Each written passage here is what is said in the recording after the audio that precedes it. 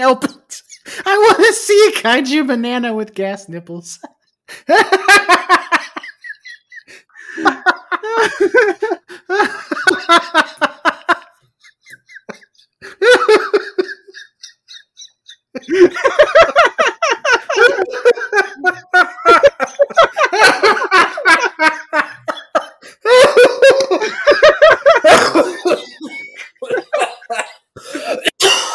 Oh, excuse me. Oh, I think I killed Michael. Oh, God.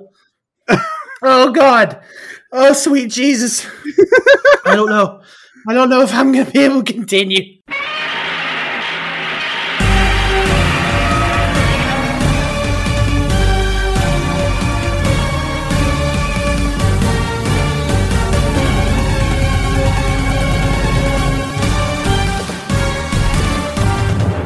Hello, everybody, and welcome back to another episode of Kaiju Weekly, the weekly podcast that introduces you to the wide world of giant monster movies. I am your host, Travis, and with me, as always, is the one, the only, wait, I did that last week, Michael. Yeah, we've already done those kind of introductions, Travis, but I do appreciate the sentiment because I do consider myself as the one and the only, for better or for worse. Hold on, let me Google how many Michael Hamiltons there are. Michael Hamilton. There's Alexander Hamilton. Alexander Hamilton. Okay, sorry. Yeah, that's probably a lot. How are you doing? Pretty good. I had a good day today. I mean, that's not out of the normal. I don't make it sound like I'm having a good day today for the first time in forever, but no, I'm actually, I went to church this morning, had a good lunch I met with a friend of mine for lunch, and we, talked about some life stuff over some tacos, came home, watched a little O-Ranger, and then took a nap. Nice. Yeah, I'm doing pretty good myself. I know last week I was feeling a little under the weather. Didn't even get a chance to put out an episode of the Henshin Men podcast, my spinoff podcast. Shame upon you and your family, Travis. I was way too sick to deal with it, and so I just had to say I'm not going to be able to, and just had to take a week off. But I am feeling he was sick, ladies and gentlemen. I'm doing scare quotes right now. If you can't see me, sick. Okay, I'm joking. What does that mean? What was I doing? I don't understand. What are you implying? Well, Travis, I don't want to bring this up on the air, but we might need to have an intervention after the episode. Is it about my napping? It's about your yes, it's about your nap. My napping. I am constantly. You can cut all this out if you want to. I take more naps than my cat does. I am a napping fiend. That is the understatement of the year. I am a young napper. I am a kid. Wait, no. He's a young whippersnapper. Anyway, this is getting weird already off to the start. So I guess we need to go ahead and get into the episode. We don't have any news this week because it's been kind of a slow news week. Very slow. But when we don't have any news, that means we get to play a game. Oh, I thought that means we get to take the week off when we don't have any news. No, you're not getting off that easy. Hello, Michael. I want to play a game. So we are bringing back a fan favorite? Probably a favorite of ours. Game. I mean, it's a favorite. It's one we like. It's one we like to play with other people because we think it's funny. I think the last time we played this game, actually, the last time I played this game I was the host of this game with our friends Matt and Grattan at the Giant Monster BS podcast. And that was probably 3 months ago. So it's been a hot minute. So yeah, let's get into it. Yeah, so we're bringing back Guess the Bad Review. Now, question, am I in the hot seat or are you in the hot seat? Well, seeing as I'm the one that has a list of bad reviews. That makes sense. I kind of already know what the answers are. Oh, yeah, that's true. So, okay. I guess I'm in the hot seat. I'm in the hot seat. You're in the hot seat. So, this time around, I wanted to theme it around the episode and the movie that we're recovering, but I decided to make it all Gamera themed, which has nothing to do with the movie that we're covering this week. I am so happy because every answer I would have given you would have been Enter the Fist. Or the Karate Kid. Enter the Fist sounds so bad.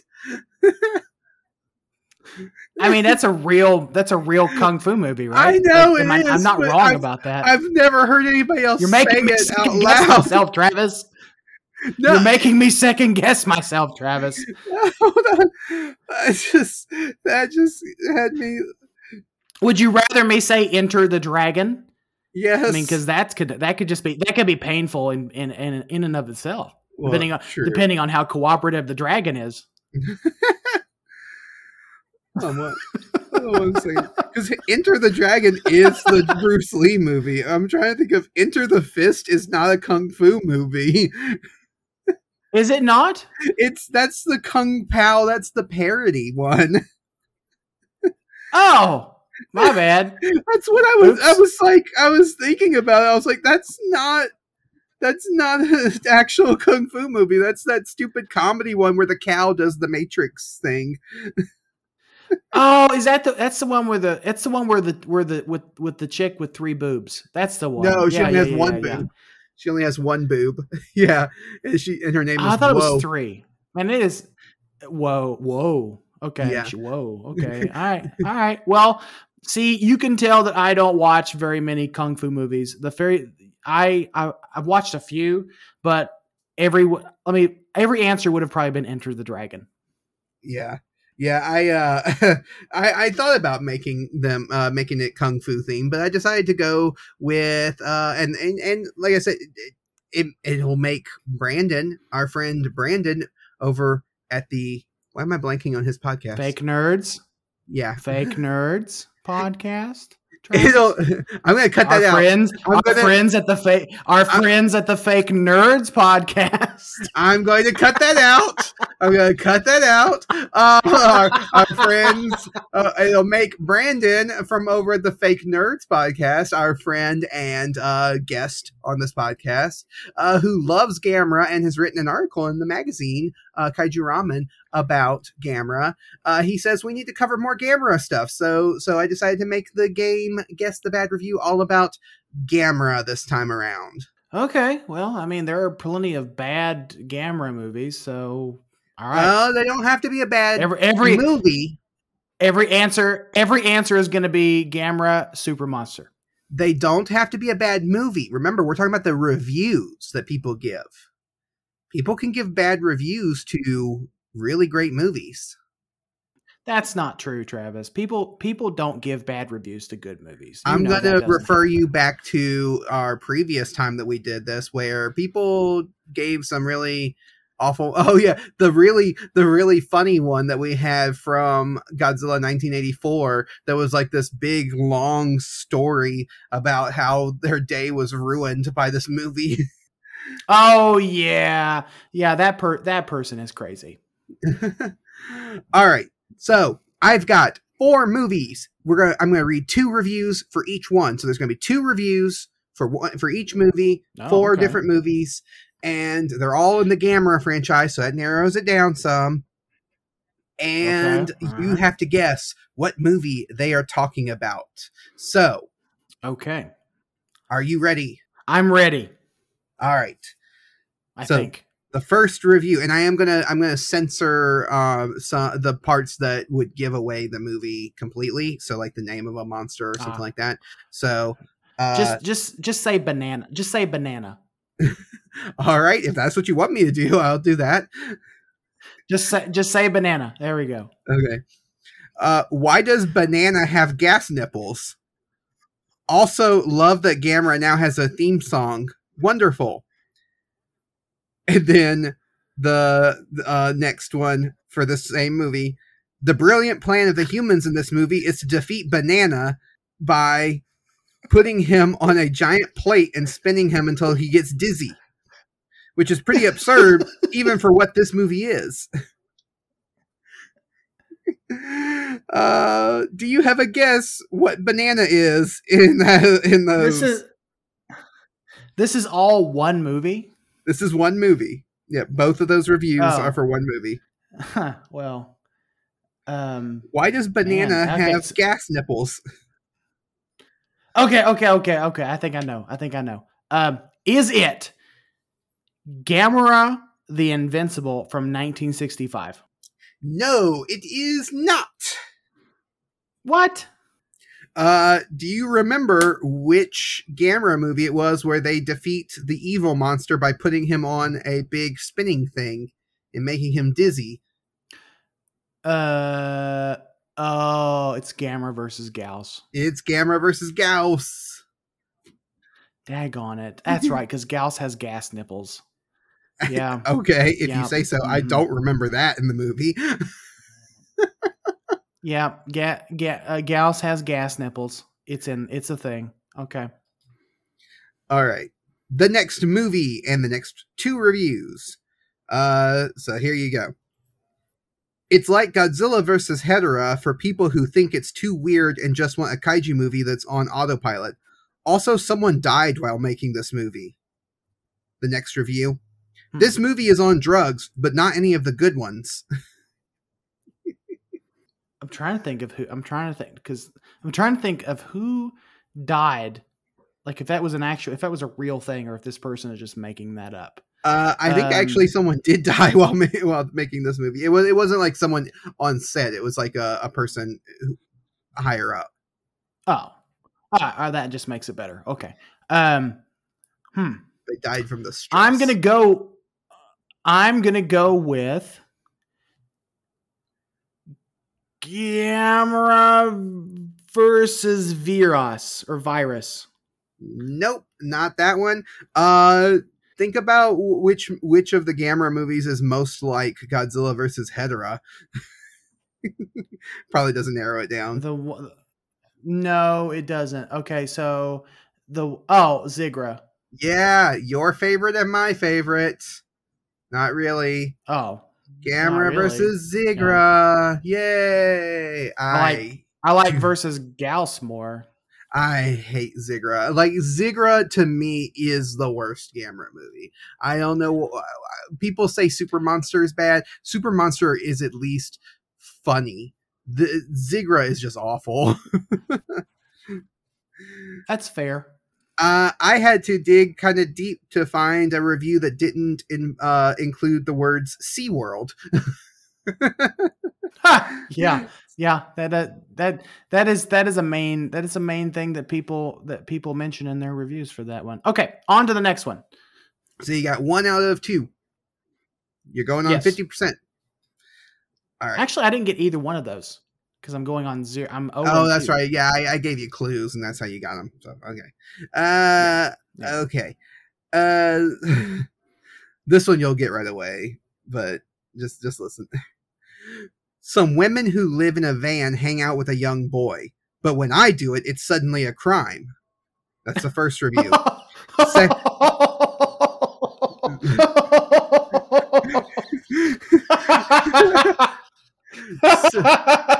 It's terrible. Oh man. Second review. I take back every mean thing I've ever said about the previous film, and Yongari, and Monsters vs. Aliens, and All Monsters Attack, and Rebirth of Mothra 2, and Son of Kong, and Mighty Kong, and Atlantic Rim. They have to be talking about Super Monster. Yes, they're talking about Super Monster.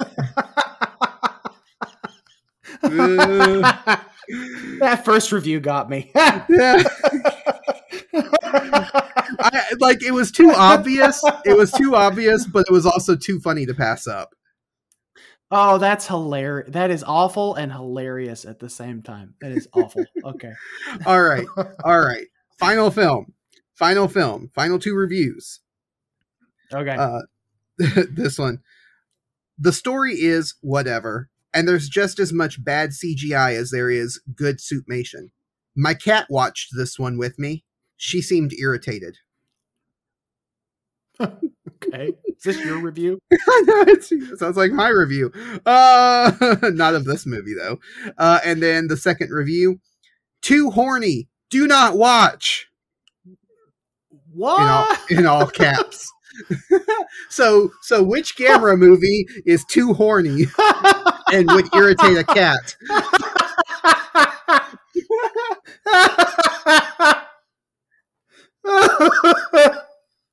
I'm trying to think of one that also has bad CGI. I mean, there's bad green screen, if that's what they're talking about. I don't think that's what, but maybe they're getting CGI confused with green screen. I don't know. Actually, no. No. Too horny. It just dawned on me. It's got to be Gamera. It's got to be Gamera 3: Revenge of Iris. Yes, it is.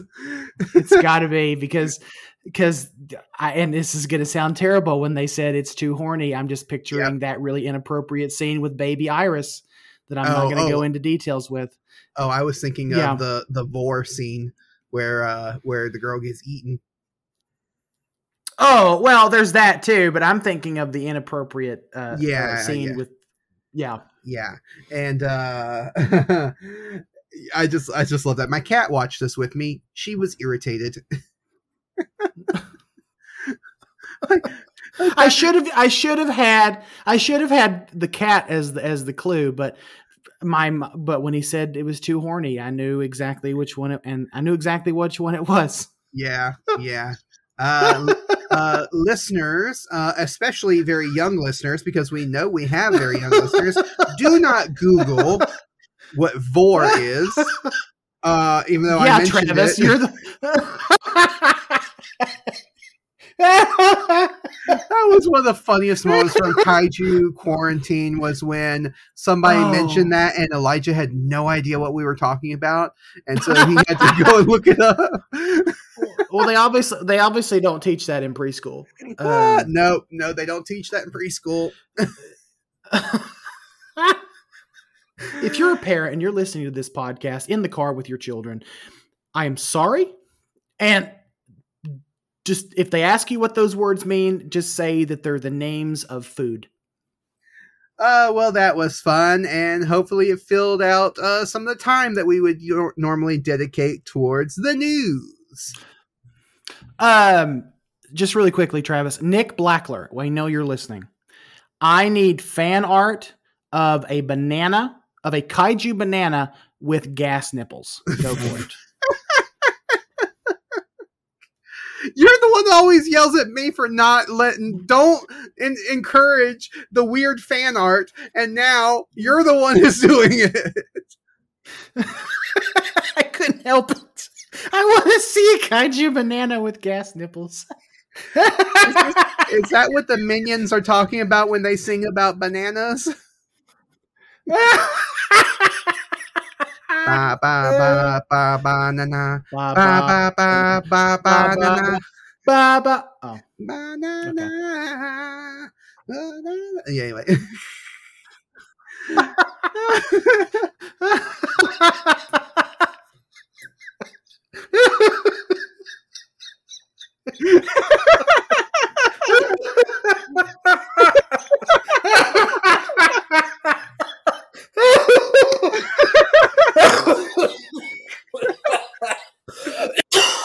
Oh, excuse me. Oh, I think I killed Michael. Oh, God. Oh, God. Oh, sweet Jesus. I don't know if I'm going to be able to continue. Oh, and there's your cold open. Yep. Oh, man. All right. I think it's time to move on to the main topic for this week. Oh, all right.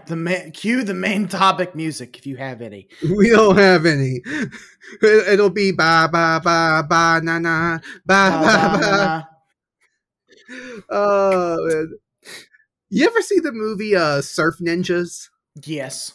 And they had to sing the song as a tribute to the Babaran who was coming, and so they sang ba ba ba ba Babaran ba ba ba.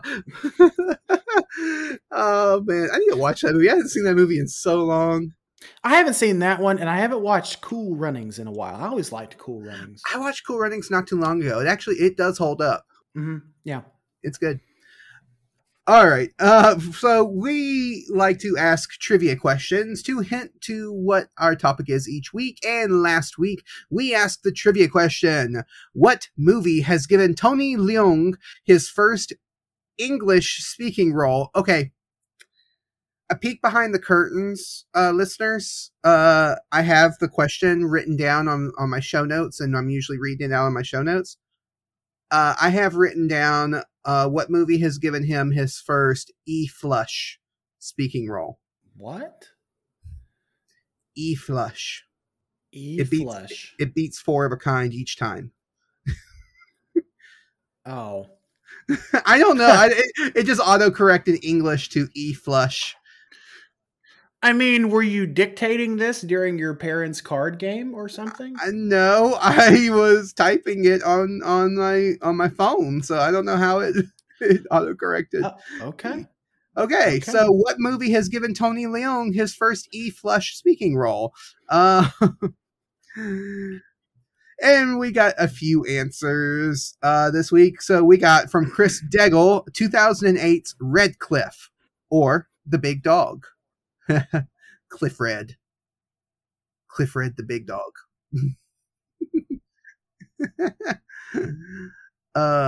Thank you, Chris. We're in a weird mood today. Thanks, Chris.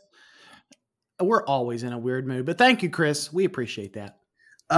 Monster Island Film Vault, our friend Nathan from the Monster Island Film Vault, sent in Once Upon a Time in Chinatown, which I thought was a real movie until I looked it up. It's Once Upon a Time in China, which stars Jet Li. And then there is an upcoming movie called Once Upon a Time in Hong Kong, which does have Tony Leung in it, but no Once Upon a Time in Chinatown. Nope. You're totally wrong, Nathan. Totally wrong. And then we had Jimmy from Nassau, who sent in Rogue One, A Star Wars Story. Sorry, Jimmy, that was Donnie Yen, not Tony Leung. Donnie Yen, who also played Ip Man, and so did Tony Leung. And they were both in the movie Hero. Yep. So. Okay. Yeah. So they cross paths quite a bit. Donnie Yen and Tony Leung, but yeah. Then we had Crystal Lady Jessica, who said Dragon Ball Evolution. Again, wrong. Hong Kong actor. That is Chow Yun Fat.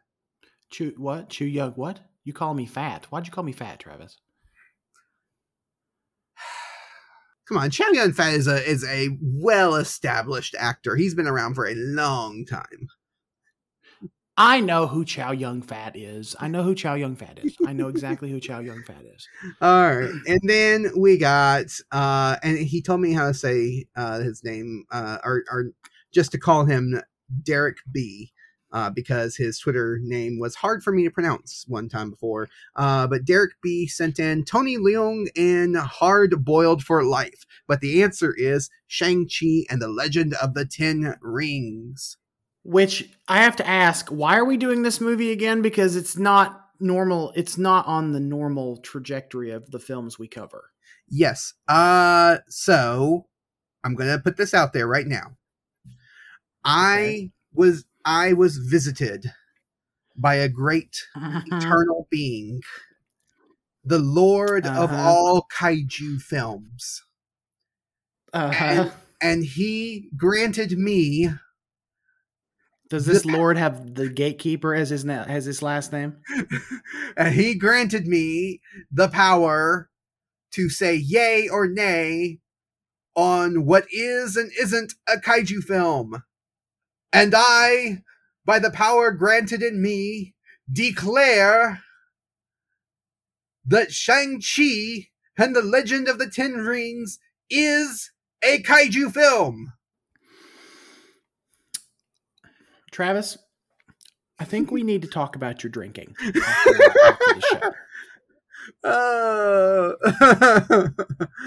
the show. So I do want to get into it some more, but I think it's going to spoil the ending of the film if we talk too much about it at the beginning. So I do want to clarify right now that part of the reason why we count this as a kaiju film comes from the third act of this movie, and so we're going to get into that in our discussion.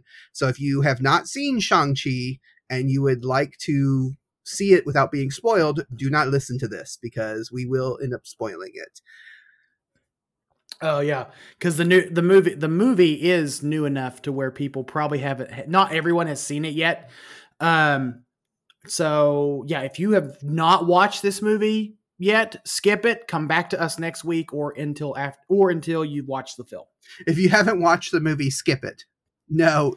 If you haven't watched the movie, skip the podcast and come back to the podcast. Just skip the movie. Just skip the movie. Listen to the podcast. You'll be fine. You would have skipped this movie if I didn't message you and tell you that we were going to cover this on the podcast. No, sir. I had already planned on watching this movie. I was not going to watch it like weekend of, but I was going to watch it at some point because I was actually going to go watch it with some friends of mine. But because you decided to cover this on the show, I had to go watch it by myself in a crowded, not really crowded, but it was like it's like half full theater with no one to enjoy it with. Thank you, Travis, for ruining my experience. You can't. Never mind. Okay. So I'm joking. I had a good time. Our main topic this week, like we said, is Shang-Chi and the Legend of the Ten Rings. It's from 2021, and it was directed by Destin Daniel Cretton. I think it's Cretton. It stars. Cretton sounds better. It stars Simu Liu, Awkwafina, Munger. Wait, no. Hang on. Awkwafina is a water brand. Who's the co-star? Who's the best friend to Shang-Chi? It's Awkwafina. I don't care what he's drinking, Travis, on set. I want to know who is the girl in the movie that is his best friend's pseudo girlfriend. No, who is one of the other characters? No, I'm not asking you who the other characters are. I'm asking you who was the girl friend of our lead actor. Also starring Munger Zhang.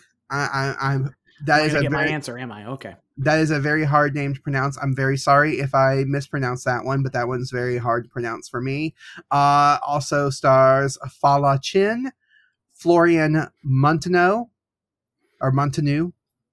Benedict Wong, Michelle Yeoh, Ben Kingsley, and Tony Leung. And okay.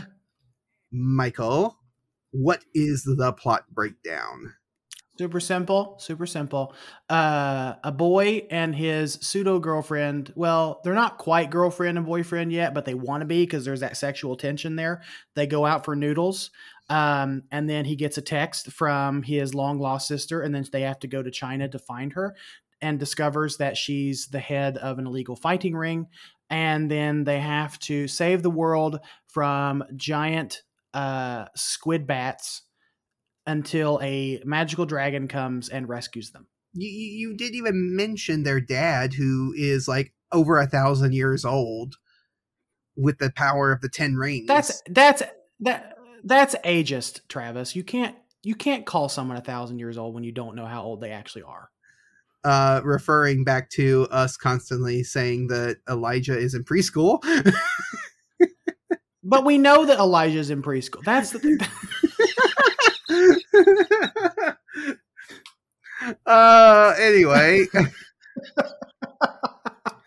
Opening thoughts on this movie. What were your opening thoughts on this movie? I liked it. Okay. That's it? I liked it. Thought it was fun. I thought it was fun. Yeah, I thought it was a lot of fun. It's a Marvel movie, but it's more substantive than the last batch of Marvel movies that we've gotten. I prefer this over Captain Marvel, which I'm probably not alone in that. This movie is right up there with Guardians of the Galaxy, because I love the Guardians of the Galaxy, the pair of Guardians of the Galaxy movies. Okay. I really enjoyed it. I actually do prefer this movie over Captain Marvel too, and I liked Captain Marvel. I did not hate Captain Marvel. I think Captain Marvel was a decent film. I think it had its shortcomings, but I do think it's a decent film. But I definitely prefer. But do you like this movie more than Black Panther? Is the question. Now that's a hard one, because Black Panther is still my favorite Marvel movie. Mm-hmm. And this is very similar to Black Panther, and I even mentioned that in I have it written down in my final thoughts, but I'll go ahead and share it now. That both Black Panther and Shang-Chi do a really great job of introducing a culture and an aesthetic that is different than what you might be used to. And coming from again, just a couple of white guys here in America, we're not necessarily exposed to a lot of very Afrofuturistic styles, or even just a lot of the African style in general that you see that really highlighted in Black Panther, and the African aesthetic that it brings in, and we're not necessarily exposed to a lot of the Southeast Asian kind of Chinese aesthetic that we get in this film.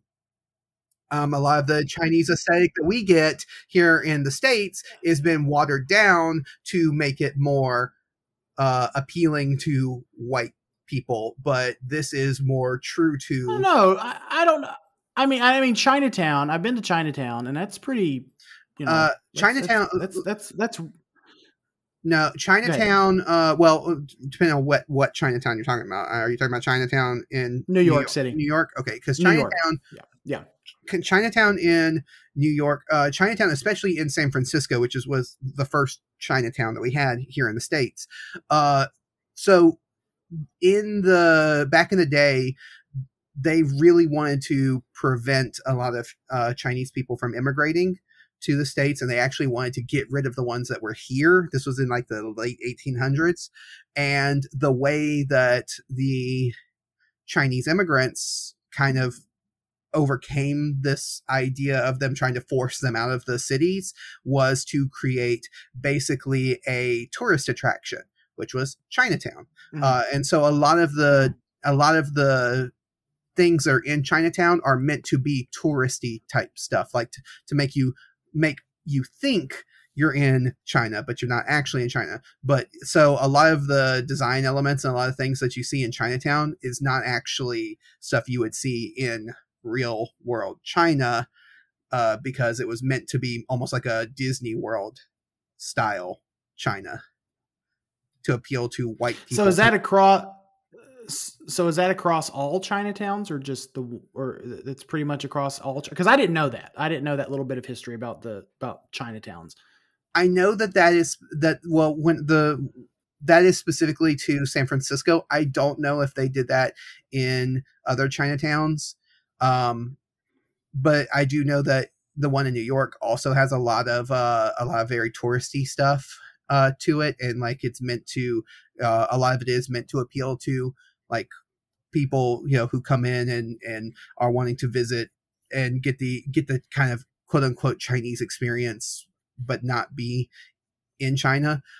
So a lot of places have like dragons decorating their buildings, and a lot of they sell a lot of dragon merch and stuff. But in China, dragons, they don't put dragons on everything and on their buildings, and they don't have statues of dragons everywhere. That's just not a thing in China, because dragons were that was a symbol of the emperor. So you didn't see that everywhere. It wasn't on decorations and stuff like that. It wasn't commoditized like it is here. Right. Yeah. So yeah, it is more like Chinatowns here in America, at least the big ones, I think are more, they're meant to be more commercially, like a commercial or commercialization of Chinese culture, because they're trying to, they started as a way of saying, hey, don't kick us out of this country. We have a right to be here.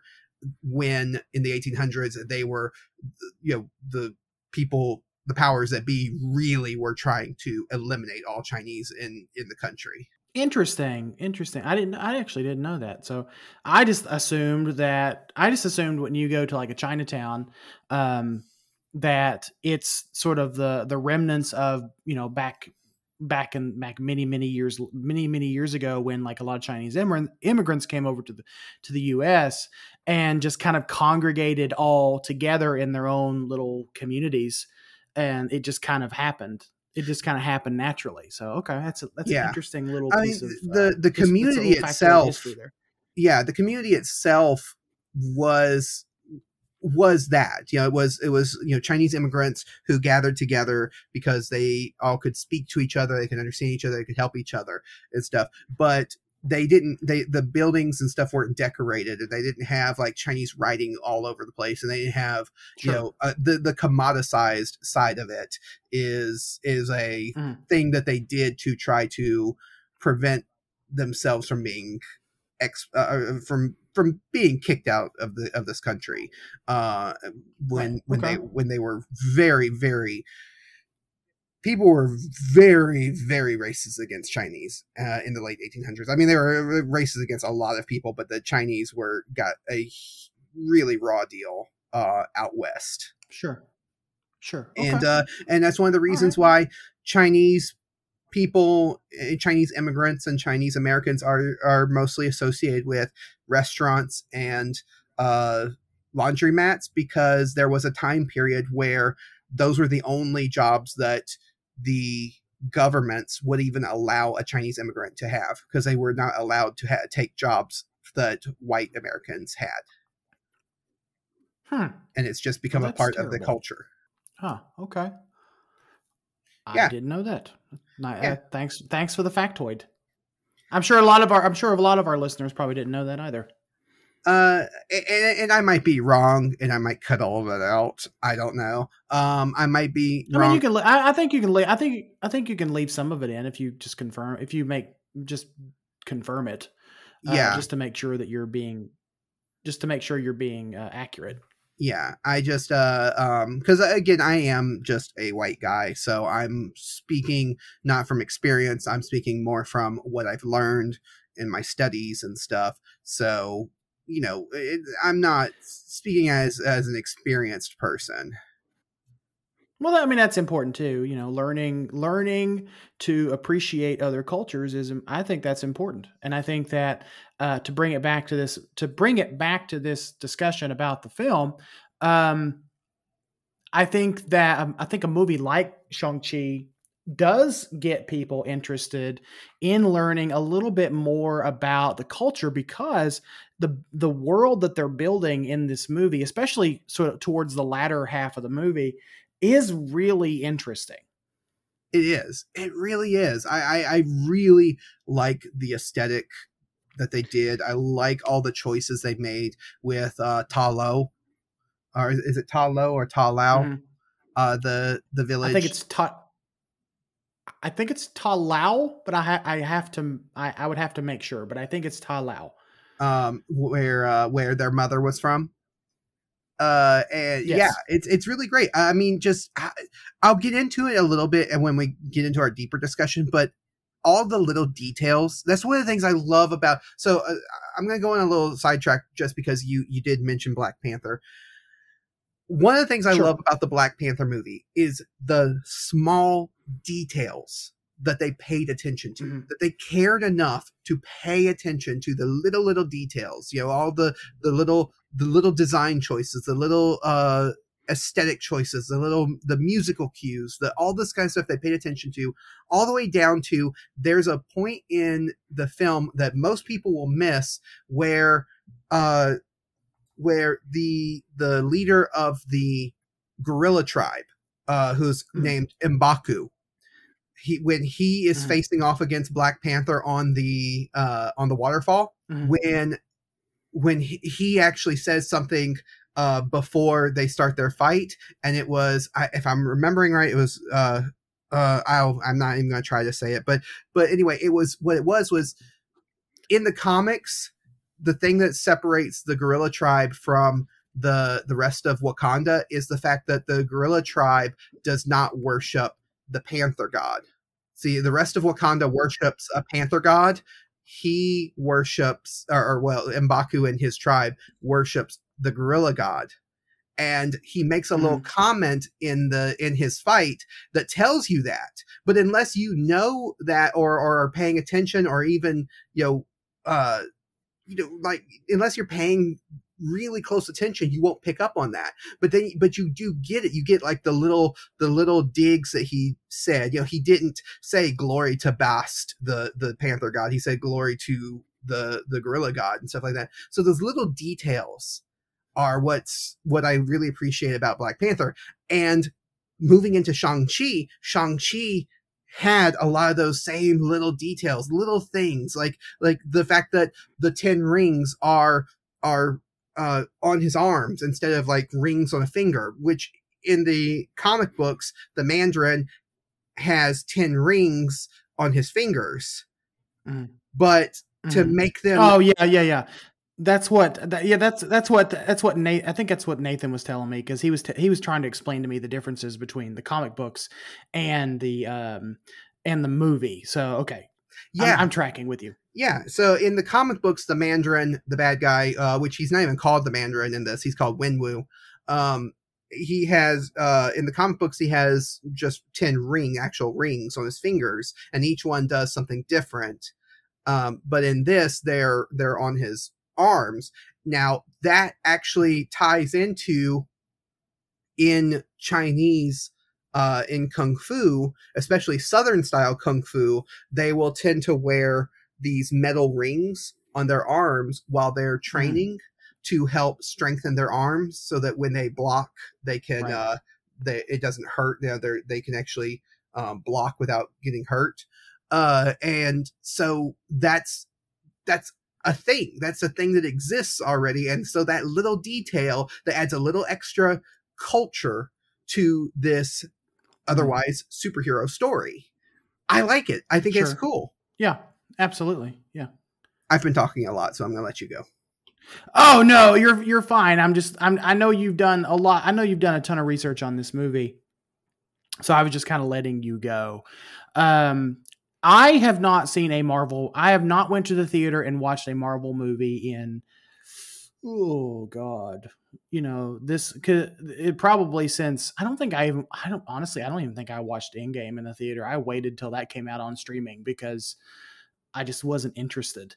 But I'm glad I'm glad I actually did go experience this movie in the theater it's not on video on demand right now. It's not on streaming right now.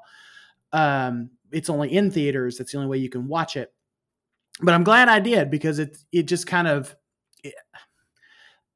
you and I watch a lot of the same types of movies very, very often. So this was actually kind of refreshing to sit down and actually get to watch this one, and actually to sit down and talk about it was a little bit refreshing as well, or get to talk about is refreshing. So, you want to just, before I talk myself into circles and say a bunch of stuff that doesn't make any sense, do you want to get into our positivity sandwich?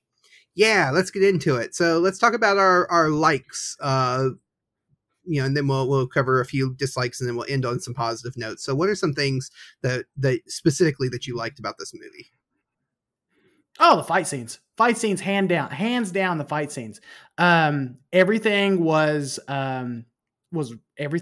very well choreographed. In fact, probably my favorite one was the one on the side of the skyscraper when they're fighting on the scaffolding. Mm-hmm. Because as someone who is terrified of heights, that one honestly made me a little sick watching it, because it was just really well done, and the way the camera kind of moved around the setting, it made me feel uncomfortable, and I think that's what it was supposed to make you feel, but it made me definitely feel uncomfortable. Yeah, and having the neon lights of Hong Kong, I think that's where they were. They were in Hong Kong, right? Or were they in Shanghai? I think they were in Shanghai, but I'm not 100% sure. Maybe in Shanghai. The neon lights of the buildings and stuff all around them was really, really cool.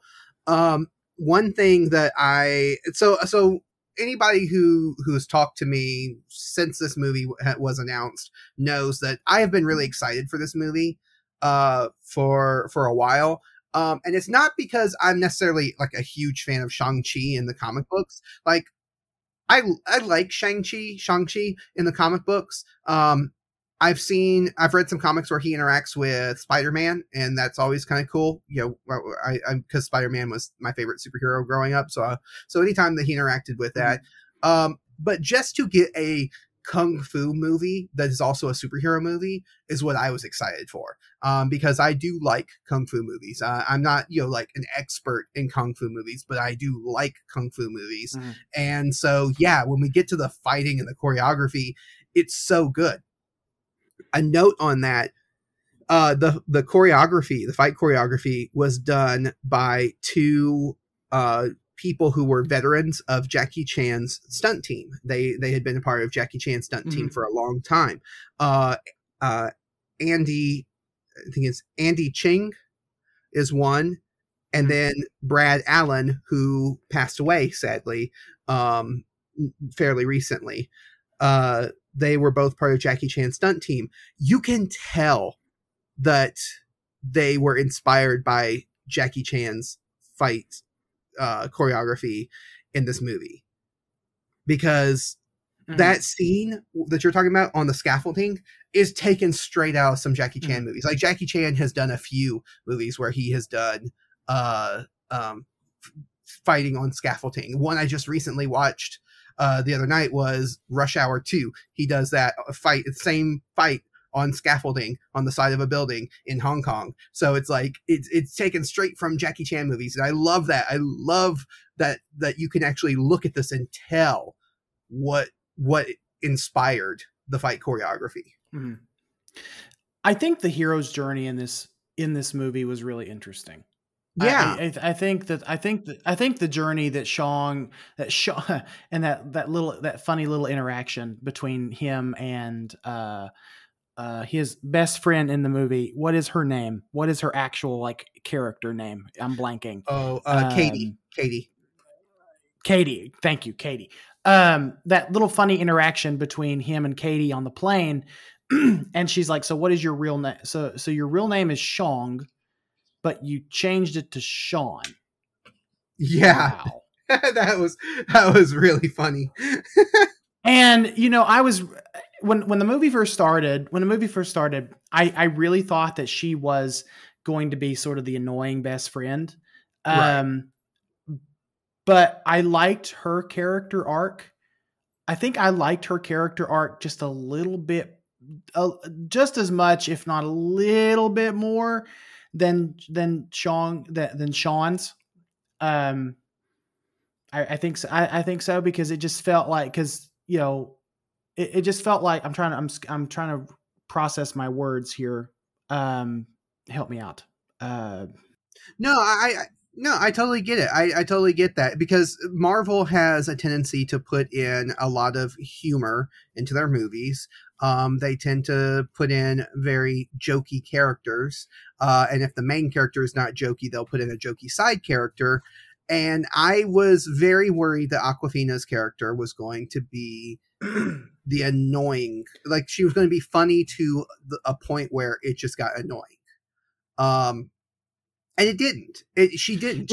It was going to be forced. It was going to be forced humor. Yeah, no, yeah. I thought it was going to. I thought that was the danger I was worried about. That was what I was worried was going to happen. Was it was going to be forced. It was going to be annoying, and yeah, she is, you know, really funny. She's the jokey one, but at the same time, she has her own hero's journey in this, where she discovers her own purpose in life. It's not just Sean's journey, and I think that's what made her more interesting. Like, you know, it's not just, she's not just there to be funny. She's also there to go on this journey too. Going back a little bit about the fight choreography, one thing, and like watching this, I knew, you know, of course I knew going into it that this was two people who had worked with Jackie Chan on Jackie Chan's stunt team, who was behind the choreography and stuff. But the bus fight scene. Oh yeah. I think that might be my favorite fight of the whole movie. I like close quarters. I like close quarter fight scenes. I really do. Yeah. And I think that one was really well done. That one takes you on a ride, no pun intended. Yeah. And one thing, I pointed this out to someone else when I was talking to them about this movie, and for listeners who are not as familiar with kung fu movies or kung fu action movies, the way you can tell if it's inspired by or has taken cues from Jackie Chan and his stunt team is if the hero takes a hit during the fight. Because if you think about it, think about most action movies. If the hero gets punched or kicked, it's either a small inconvenience or a huge dramatic moment. And they only get hit, like, very seldom do they actually get hit. Yeah. But then you watch Jackie Chan's fight scenes, and Jackie Chan's getting punched and kicked left and right. Like, he is always getting hit and kicked in the movies that he's in. And it's part of his style of choreography and acting, is that he wants you to feel like he is an everyman. He's not a super powered person. He is just an average guy. And in an average fight, a real person would get hit a lot. And so he, you know, constantly gets punched and kicked and stuff in the middle of the fight. And it's just part of the fight. It just keeps going. I saw that in the bus fight that Sean actually got punched and kicked a few times, and you can tell, like, it wasn't like this huge dramatic moment where, oh, it upped the scale of the fight. No, it was just like, he's just a guy stuck in these close quarters, like you said, and he's going to get hit, because that's just, you're in a fight with multiple people, you're going to get hit at least once. Right. Yeah. I mean, that just adds to the realism in the moment, I think. Like, because it does make sense that it does make sense, and it sounds really trivial, but it does make sense that you would get hit in a fight, because you're in a fight, and it's just, you know, that's just what happens. Yeah, but I don't know how best to explain that, but yeah, but in a lot of action movies, the hero won't get hit, or if they do, it is the defining moment of the fight. Whereas, with Jackie Chan, it's not. You go back and watch some Jackie Chan movies, and in the process of the fight, he gets hit and kicked and stuff, and sometimes it actually adds to his character. Because, like, I've been watching a lot of Jackie Chan this week, so if you can't tell, listeners. But I was watching Rush Hour, the first Rush Hour, and he, like, is willing to take a few punches and kicks to save, like, this really old vase that has, like, a lot of history and significance to Chinese history. And so it's like, it adds to his character too when he's willing to get punched and kicked in the process of the fight. Anyway, and so that just shows that it shows where the style that they what influences they took for this movie, for Shang-Chi, And also, again, it adds to the character of Sean that when he's starting out, you can tell he hasn't fought anybody in a while because he's on the ropes and kind of like he's holding his own, but he's still getting hit quite a bit in that bus fight. Yeah, he is. I was starting to wonder about his character when that whole thing, when it would start to kick in for him, like, oh, I possess these powers. I possess this fighting ability. Now when is he going? Now I have to use it. Mm-hmm. Yeah. What did you think of the villain of Wenwu, or the Mandarin? He wasn't called the Mandarin in this, but if you want to call him the Mandarin, but yeah. Are we talking about the old man, or are we talking about the guy that was the Mandarin in Iron Man 2? No, well, I mean, or Iron Man 3. Iron Man 3, yeah. No, I mean, he's not really the villain, but yeah, I guess he would be the Mandarin. No, Tony Leung's character, their father, Wenwu. Oh, the father. I really enjoyed his character.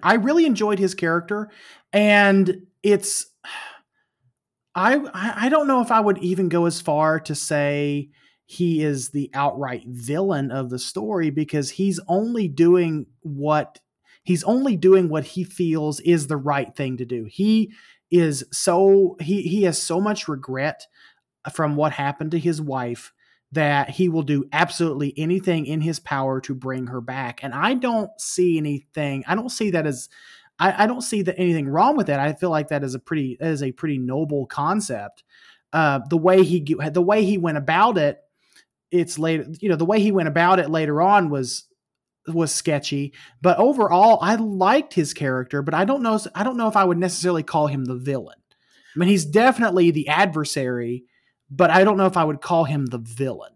Well, okay, so he is the head of a secret organization of assassins who manipulate things in the world and assassinate people in the world to further his own ends. And he is hungry for more power. Like, they established that early on that is him. So yes, he is a villain. Yeah, but then he finds love. He meets his wife. He walks away from that lifestyle. And then he opens up he opens an academy, or the academy was already opened. I can't remember what happened, which happened first. But yeah, the academy. I think what you're thinking is the academy is the training facility for his secret organization. He closed all of that down when he found love, and then when she was killed, he went back to that lifestyle. He went back. He is the head of the 10 Rings organization. That is what he went back to. Right. So to avenge the death of his wife, which I think anyone would have done. Right. Okay. But he continued for the next 30 years, nearly 30 years, also training assassins and sending his own son out to murder people at 15 years old. He's not a good guy. Let's put it that way. He's not a good guy. Yeah, but it's not completely black and white either. No. And I don't. Yeah, that's what I like about this character of Wenwu, is that he's more complex. He's not just an evil guy for evil guy's sake. And he's not a evil guy, Yeah, and his motivations are understandable. Like, you understand where he's coming from and why he's doing that, and it's just pure grief. It is just pure grief that is driving him to do the things that he does. But he's still the villain. Like, he still is the villain of the story. He is the adversary, the antagonist, the one to overcome for most of the movie until the very end, which we will get into real soon. I really like his character. I really like the way he's portrayed. Tony Leung is an absolute stellar actor. Like, just I've watched films. He's not a kung fu actor. He's done a few kung fu movies, but he's not a kung fu actor. He's he's does more acting in just regular roles where he is involving action and stuff. In China, or in Hong Kong anyway, his nickname is the man who can speak with his eyes. And you can tell that if you watch his acting, he speaks 1,000 words with just the look of his eyes. Like he definitely speaks. He has speaking roles, but his acting is done through his eyes, and he is just brilliant. And you get that. There's so much emotion in him in this movie. You can see the sorrow, the anger, the everything just all behind those eyes. He doesn't even have to say anything. And just, oh man, he's just so good. I love him. He's probably the best Marvel villain we have gotten so far. Well, he's one of the best Marvel villains because there is some complexity to him. Yeah, well, which we've had some complex characters before. You can say that Killmonger in Black Panther had some complexity to him because he at least had a point. Like, you kind of understand where he's coming from. He's not doing good things, and you want him to be stopped, but you also understand where he's coming from. Loki, has some complexity to him, and has some character growth to him. But outside of those, there's really not much else in complexity to a lot of the Marvel villains, and it's just so refreshing to see. And I wonder how much of it was in the writing and how much of it was just Tony Leung doing his part. I'm gonna assume. I mean, it's probably a little bit of both. I would say it was a lot of it was writing, but a lot of it may have been the experience from Tony. It may have been just his experience as an actor and as someone who's worked on these types of movies for his career, that he just brought something to it. Mm-hmm. Yeah. I definitely encourage anyone out there who has not watched any Tony Leung movies to go and find whatever movie of his. The Grandmaster, I know, is on Netflix. You can watch that one. Hero, I think, is available on HBO Max. You can go watch that one. But there's other ones, like some of his lesser known Hong Kong films that just are. He's so good. He's such a good actor. Speaking of good actors, we also had Michelle Yeoh in this, and if anybody is a fan of kung fu movies, you would know Michelle Yeoh because she's been in so many, so many, but especially Crouching Tiger, Hidden Dragon. Right. Yeah, I remember her from that movie. Yeah. Mm-hmm. Was there anything in this movie you disliked? Why? Well, yeah. Why the plot? I feel like the plot kind of flip flops a lot in the movie. If that makes sense. Does that make sense? Yeah. It like we spend the majority of this movie kind of, and I'm looking at your notes here, and I tend to agree with you.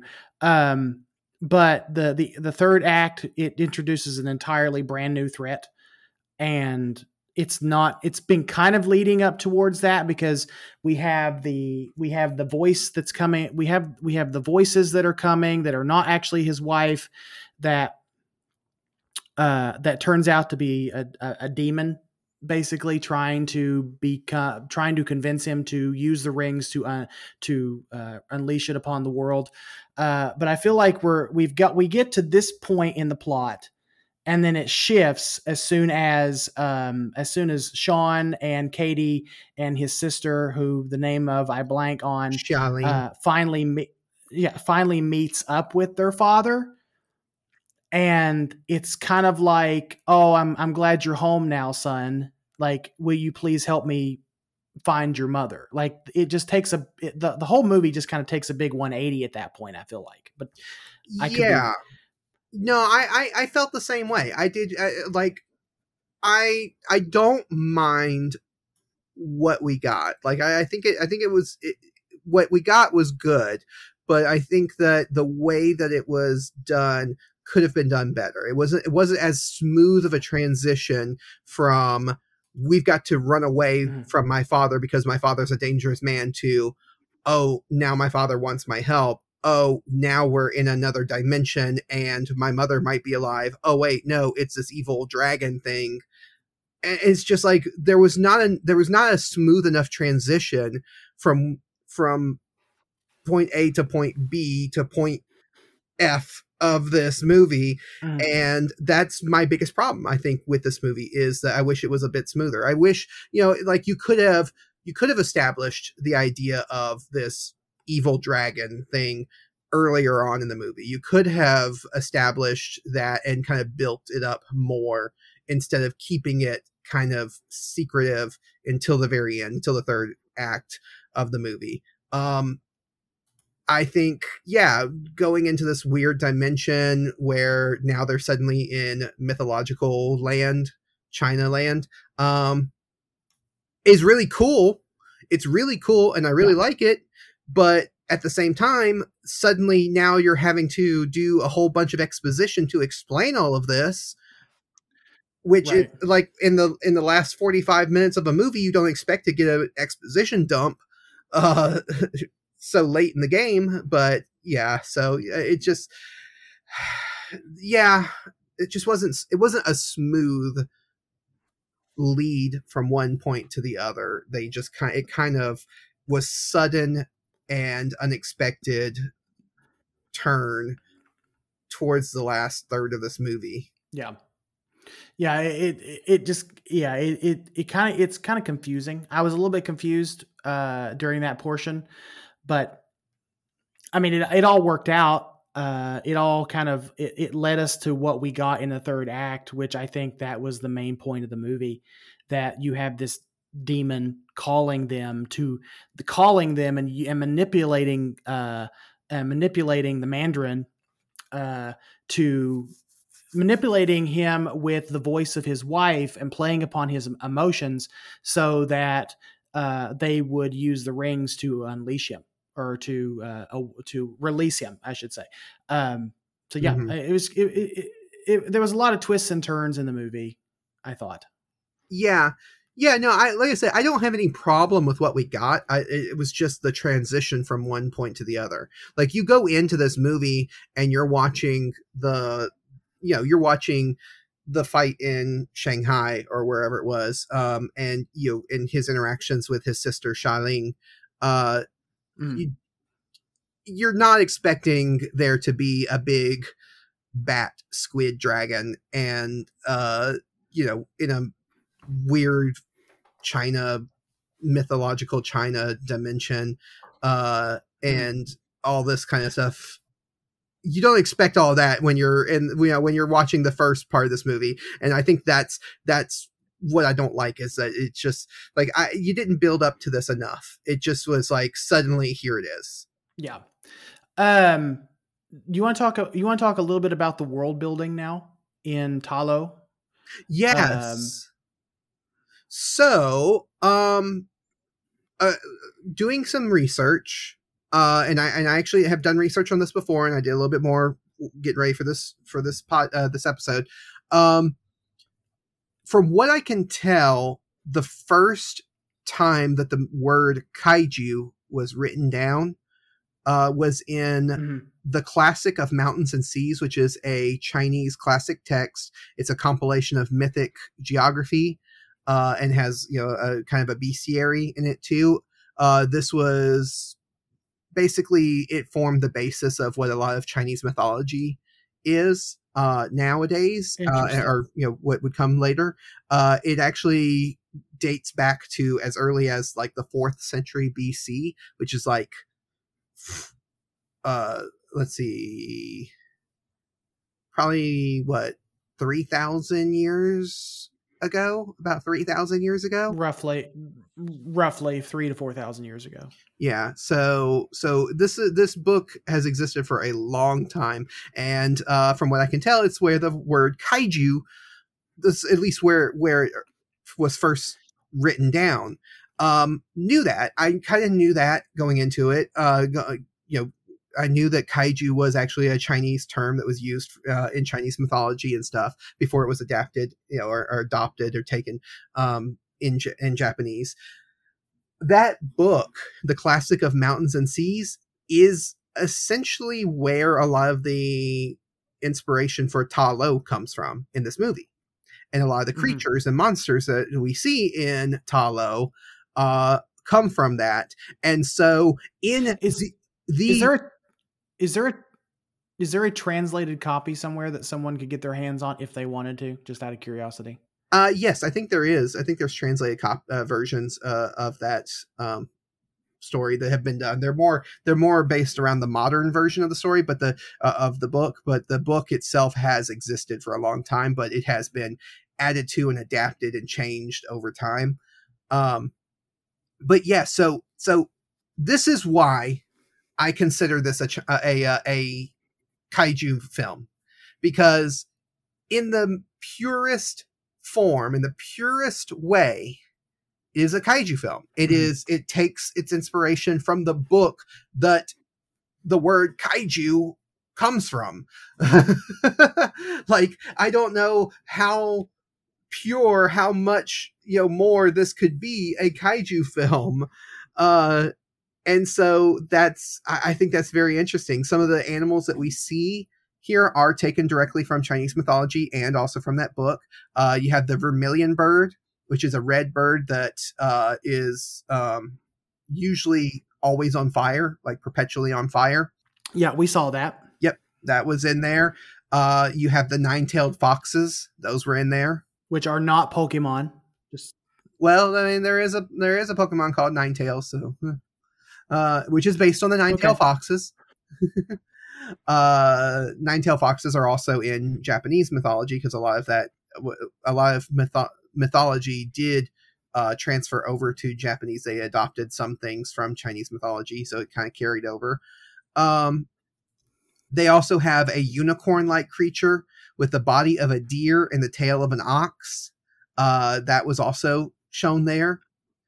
It's called a keeling, I think, or something like that. I don't know how to pronounce the word, but they also have longmas, which is the big horse-like dragon that they nearly run over or run into, and then they stop and it just sits there and stares at them. Yeah, it's like the one that just snorts at him and moves on. Yeah, that's called a longma. That's a horse-like dragon creature. Yeah, so you have all these.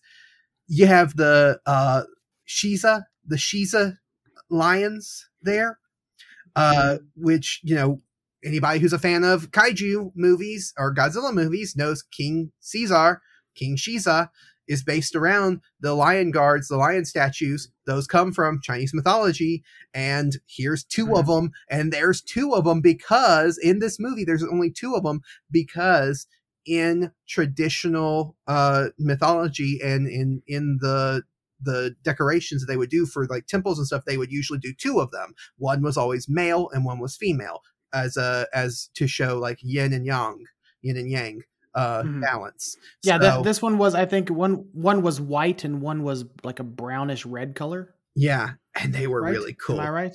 Yeah. They were really pretty. Yeah. They were really cool and funny. They had a few little funny moments because they're just big cats, essentially.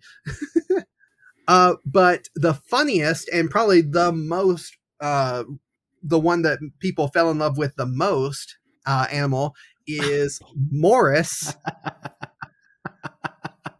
the little faceless teddy bear with wings. the little fluffy. What'd they call it? The little fluffy pig.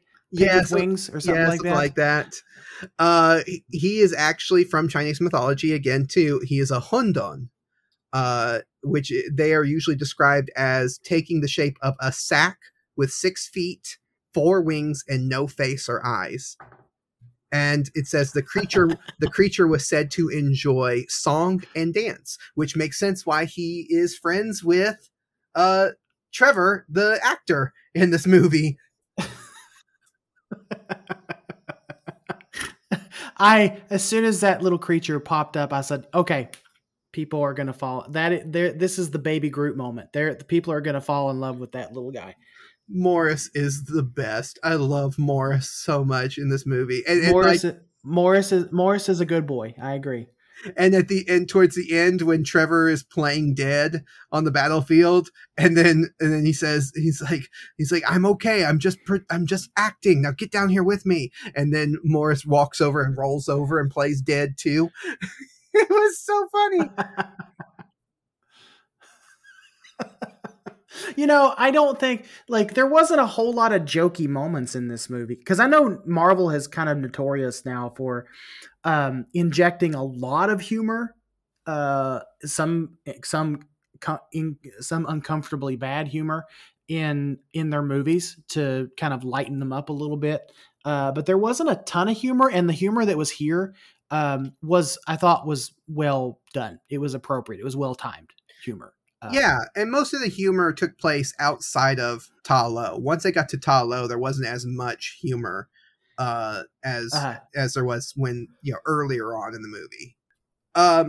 Now we have to talk about the actual sequences and scenes that make this a kaiju movie by modern standpoint. Namely the giant dragon and the thing that they ripped out of Pacific Rim. Yes. Yeah. The big squid Pacific Rim monster versus the big dragon. What did you think of that whole sequence? I thought it was well done. I thought the CGI was beautiful. It was a good it was a good action scene. I thought it was probably the best looking scene aesthetically. The best looking aesthetically scene in that whole sequence was when the Great Guardian was whipping up the water to try and trap what was it called in this movie again, Travis? It's called the Soul Eater, or the one who lives in darkness. The dark one, is it? Yeah, no, something like that. Okay, whatever. It's the one who lives in darkness is what he's called in the comic books, I think. The big one. We'll just call him the big one. The big bat creature. So the big bat creature. So that I thought that whole sequence was beautifully done. The CGI looked great. It didn't look unnatural. But I thought the dragon itself, the Great Guardian, had a lot of personality. It actually kind of reminded me of Neverending Story. Falkor.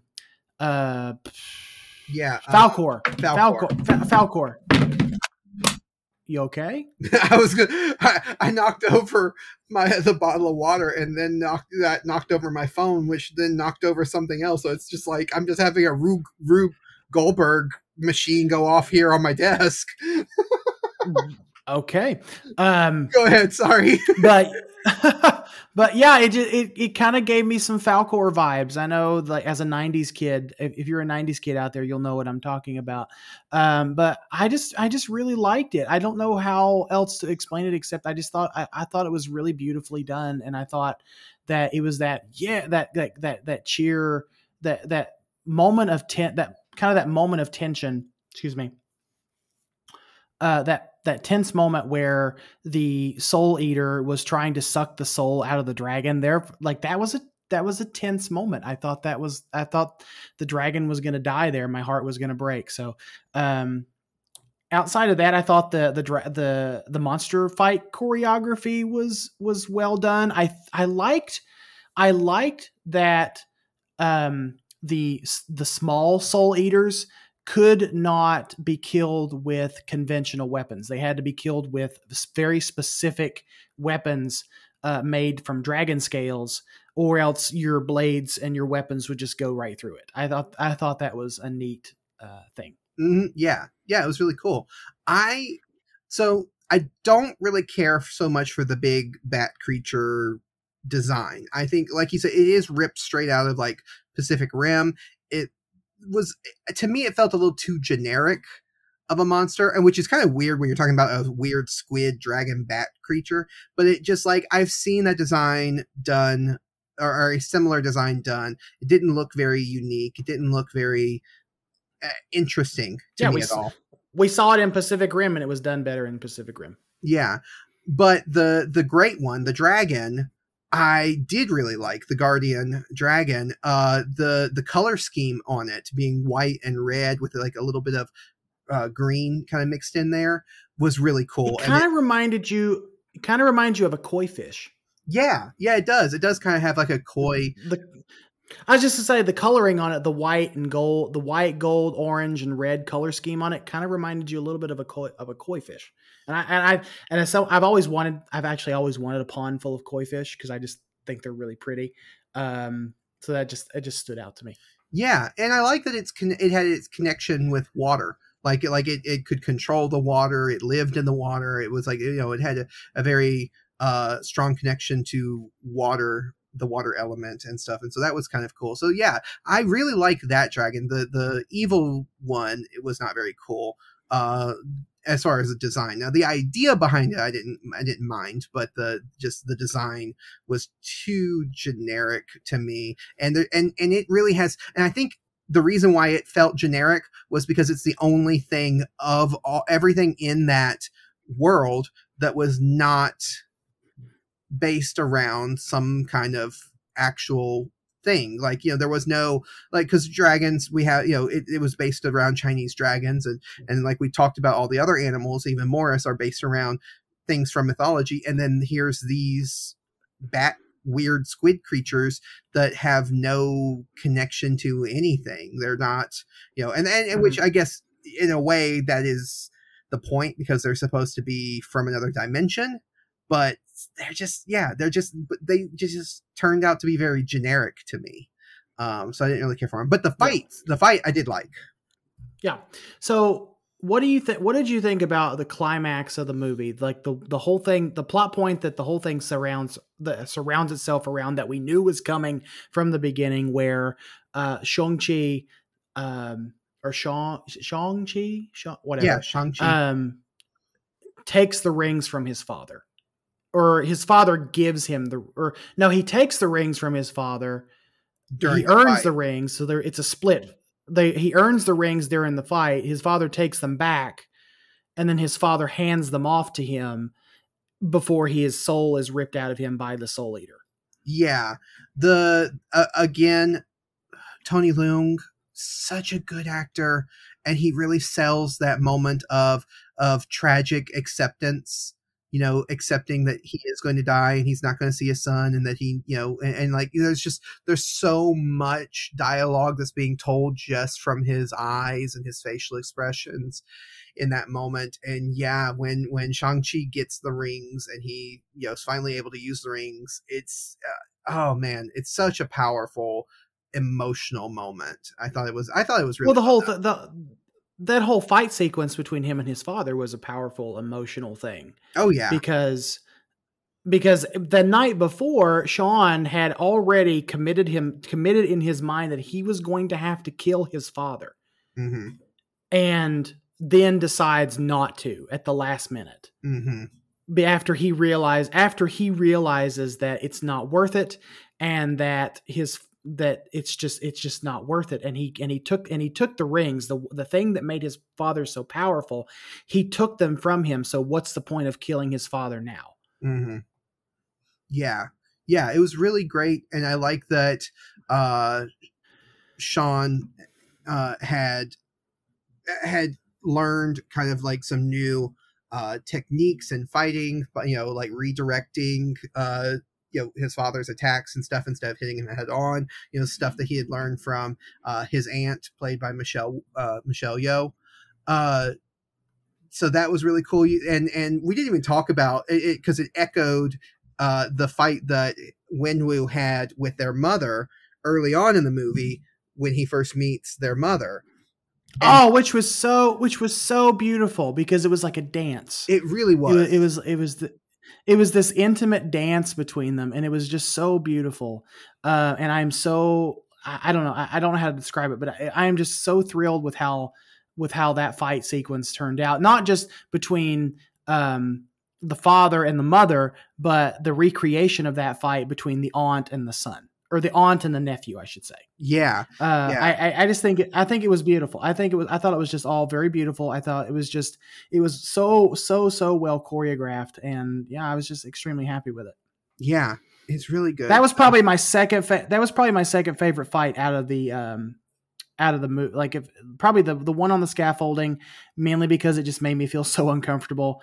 But also that initial fight between the husband and wife, or the father and the son, because or not the father and the son, but the father and the mother, that it was just so beautiful and well choreographed. Yeah, really was. And plus, great lighting, great settings, like just beautiful. The people behind the camera knew how to film fights, because they actually did a really good job of because I kept waiting for like your typical the way that American action movies tend to cut away and cut in between punches and stuff. They don't do that in Hong Kong kung fu movies. They linger on the punches and the kicks and stuff a lot more, and they did that in this movie. Whereas they typically in a Marvel movie, you might have some cuts and edits and stuff pieced together fight scenes, whereas this, you didn't have that. You had longer shots, and I thought that was really good. So the people behind the camera did a really good job. Just all around, this movie has so many good things going for it.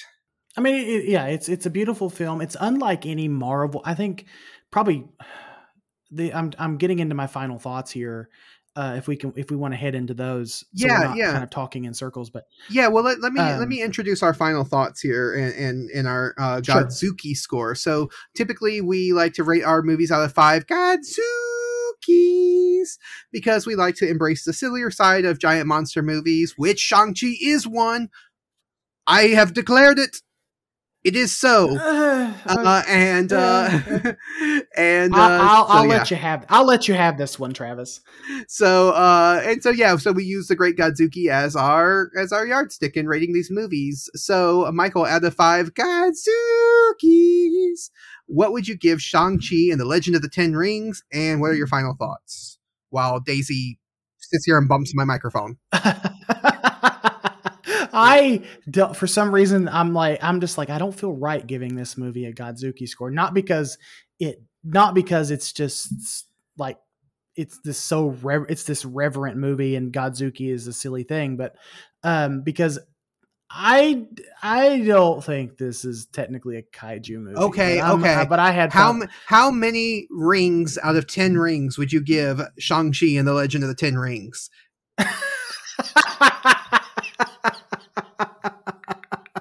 No, I'm going to stick with the grading. I'm going to stick with our established grading system, Travis. Don't worry. But I think that this movie is good. This movie is good. In fact, this movie outshines a lot of past Marvel movies in its storytelling, its world building, and just its characters. I think that this movie is heads and shoulders above a lot of other tentpole Marvel films. I think this movie's better than Iron Man. I think this movie's better than Iron Man 2. I think this movie's better than the original Avengers movie. Please don't hurt me, people of the internet. I think this movie's definitely better than Captain Marvel, just because I like the story, I like the characters, and I like the world building in it. And I think that if you're interested in kung fu movies, if you're already interested in the Marvel Cinematic Universe, you're going to like this movie anyway. It's going to be a breath of fresh air for you among some hits and misses of the Marvel franchise. And I think that anyone out there that just wants a good time watching this film, I think you should go watch it. In fact, and because of that, I'm going to go ahead and give this thing 4.5 out of 5 Godzookies, or 8 out of 5 rings, 8 out of 10 rings. I know it's been a long day. It's been a long day. 8 out of 10 rings. If we're adding that grading system to it as well. I agree with you on a lot of what you said, that this is top tier Marvel for me. Like, this is definitely one of the best Marvel movies we've gotten. I I've been comparing it. I compared it a lot at the beginning to Black Panther because of the way that it introduces you as an audience member to an aesthetic and to a people and to a culture that you might not be familiar with. And I really like that. I like when a movie does that. I think this is a good Marvel movie. I think it's a good superhero movie in general. I think it's a good origin movie. It's a good kung fu movie. It's a decent giant monster movie. And it's just an all-around fun movie in general. So I think if you're a fan of any type of movie, you might enjoy this. Go check it out. If you're a fan of movies, yeah. If you're a fan of just movies, go watch this. Go watch Shang-Chi. You'll have fun with it. Yeah. It is. It just is good all around. Like you said, the story is good. I had my issues. My main issues I had with it were in the final act of the movie, and I think it's just like we said, and we've said it a bunch, is that it wasn't that it was bad in itself. It's more of that it felt so disconnected from the rest of the movie that they had already built.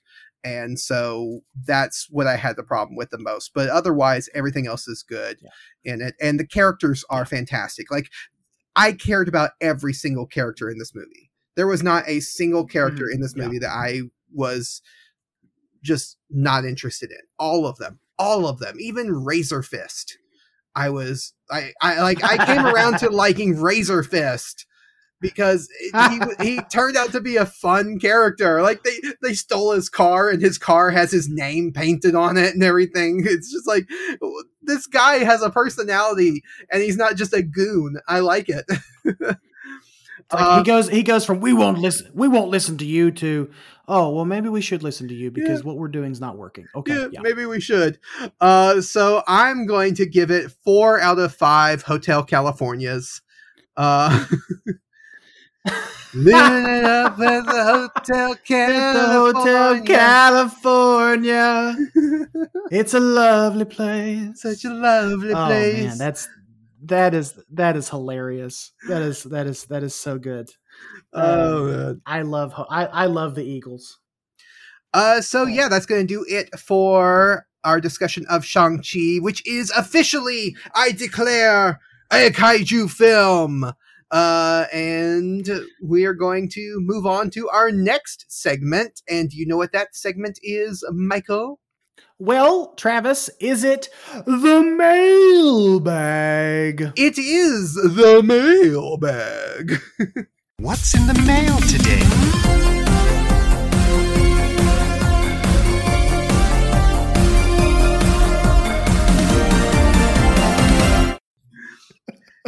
And if you would like to have your comment or your question read out on the podcast, then you can send us your feedback, kaijuweekly@gmail.com or at Kaiju Weekly on Twitter, which is where we get this one from on Twitter. And this was just a really nice message that I wanted to read out because it was really nice. It's from our friend Nick Blackler. And he says, I was a bit late getting to last week's episode. Now, this was a couple of weeks ago now. But it was just the pick-me-up I needed. It is always a good time when Travis comes back, because this was when I first came back from, taking a little break for a little bit. He says, I know you guys sometimes apologize for being silly or going off the rails, but don't ever change. Thank you, Nick, for that really kind message. We really appreciate it. Thank you, Nick. That seems to be a common comment that we've gotten the last couple of days, because we have actually asked people what we could do better for the podcast. And if you, the dear Kaiju Weekly listener, have some suggestions on what we could do better for the show, please let us know. Email us at kaijuweekly@gmail.com. and tell us what we can do better. Or if you just like the show as is, let us know that too. We'd really love to hear from you, and we'll read that in the next mailbag segment. So Also, Nick, get on that gas nipple banana for me. Thank you. Yeah. So listening to what I just said, like playing it back in my mind, that sounds awful. Yep. Nick, get on that gas nipple banana. Okay. Okay. Nick, you do not have to get on anything if you don't want to. So yeah, we've already established what kind of stuff we will take and read out on the mailbag. So if you want, we said last week that if you want us to say something mean to somebody, or to you, you can email us. If you want to say something nice about us, you can email us. If you just want to say anything to us, please email us. We are always looking for interactions, and we like to read out stuff from our mailbag. And our mailbag is the one thing on this podcast that always seems to be a struggle to get, because people don't message us enough with stuff. So I would really like to see that improve. So if you are a listener to this podcast, please help improve the quality of the mailbag segment by joining in and emailing us. Yeah, for sure. And so the only other thing to do before we close out is to ask the trivia question for next week's movie. We're continuing our American Monster Month. We didn't really break from it because, I mean, Shang-Chi is an American film. So even though they do speak a lot of Chinese in this movie. But yeah, we're continuing American Monster Month next week with this movie, and the trivia question is, which monster film only contains about 25 lines of verbal dialogue? Very, very unique question. It is a very, very unique question, which I am looking forward to covering next week. Yeah. On the podcast. Yeah. We're covering 2 movies next week as a little hint to our listeners who are wanting to answer. We're actually covering 2 movies next week. Yeah, so that's going to do it. So we're just going to say thank you to everyone for listening and sharing this podcast with your friends. If you want to follow us on Twitter, we are at Kaiju Weekly. All the links to our social media, as well as for the Kaiju Groupie Facebook group and the Henshin Men podcast, my spinoff podcast that is way less successful than this one, is listed in the description of this episode. You can send questions, comments, or answers to our trivia questions to our email, kaijuweekly@gmail.com. We also want to say a big thank you to everyone who has supported Kaiju Ramen so far. Kaiju Ramen magazine issue number 3 is available in printed form for a limited time for a limited number of people. So make sure you are one of those limited people who can get your own printed copy of Kaiju Ramen issue number 3 by going to kaijuramenmagazine.com. And if you want to help support this podcast and get some nice bonus content, check out our Patreon page, patreon.com/kaijuweeklypod. We also want to say a big thank you to Taylor Ward, Damon Noyes, Nathan Marchand, Alex Cornett, and Shijir, who are our Patreon supporters. Thank you so much for giving us your support. We're going to start shouting you guys out each week so that we can make sure to give you the thanks that you deserve. Yeah, thank you so much, guys. We appreciate it. And if you, dear Kaiju Weekly listener, want to do something else to help this podcast, what you can do is head on over to Apple Podcasts and leave us a 5-star review. And just like the mailbag, if you do that, we will read that feedback out on a future episode of the podcast. And what that's going to do is that's going to help put this show in front of other kaiju and tokusatsu and kung fu movie fans just like you. It's going to help us grow. It's going to help us pursue other projects like spin-off podcasts and Patreon extras and goodies, and also help us grow our voice so that Kaiju Ramen, our baby pet project magazine, can grow as well. Yeah. And so to close out this episode, I'm going to say help control the Morris population. Have your banana... Oh, no, we're not doing that to that good boy. No. I was going to say, have your banana nipples spayed or neutered. Bye, guys.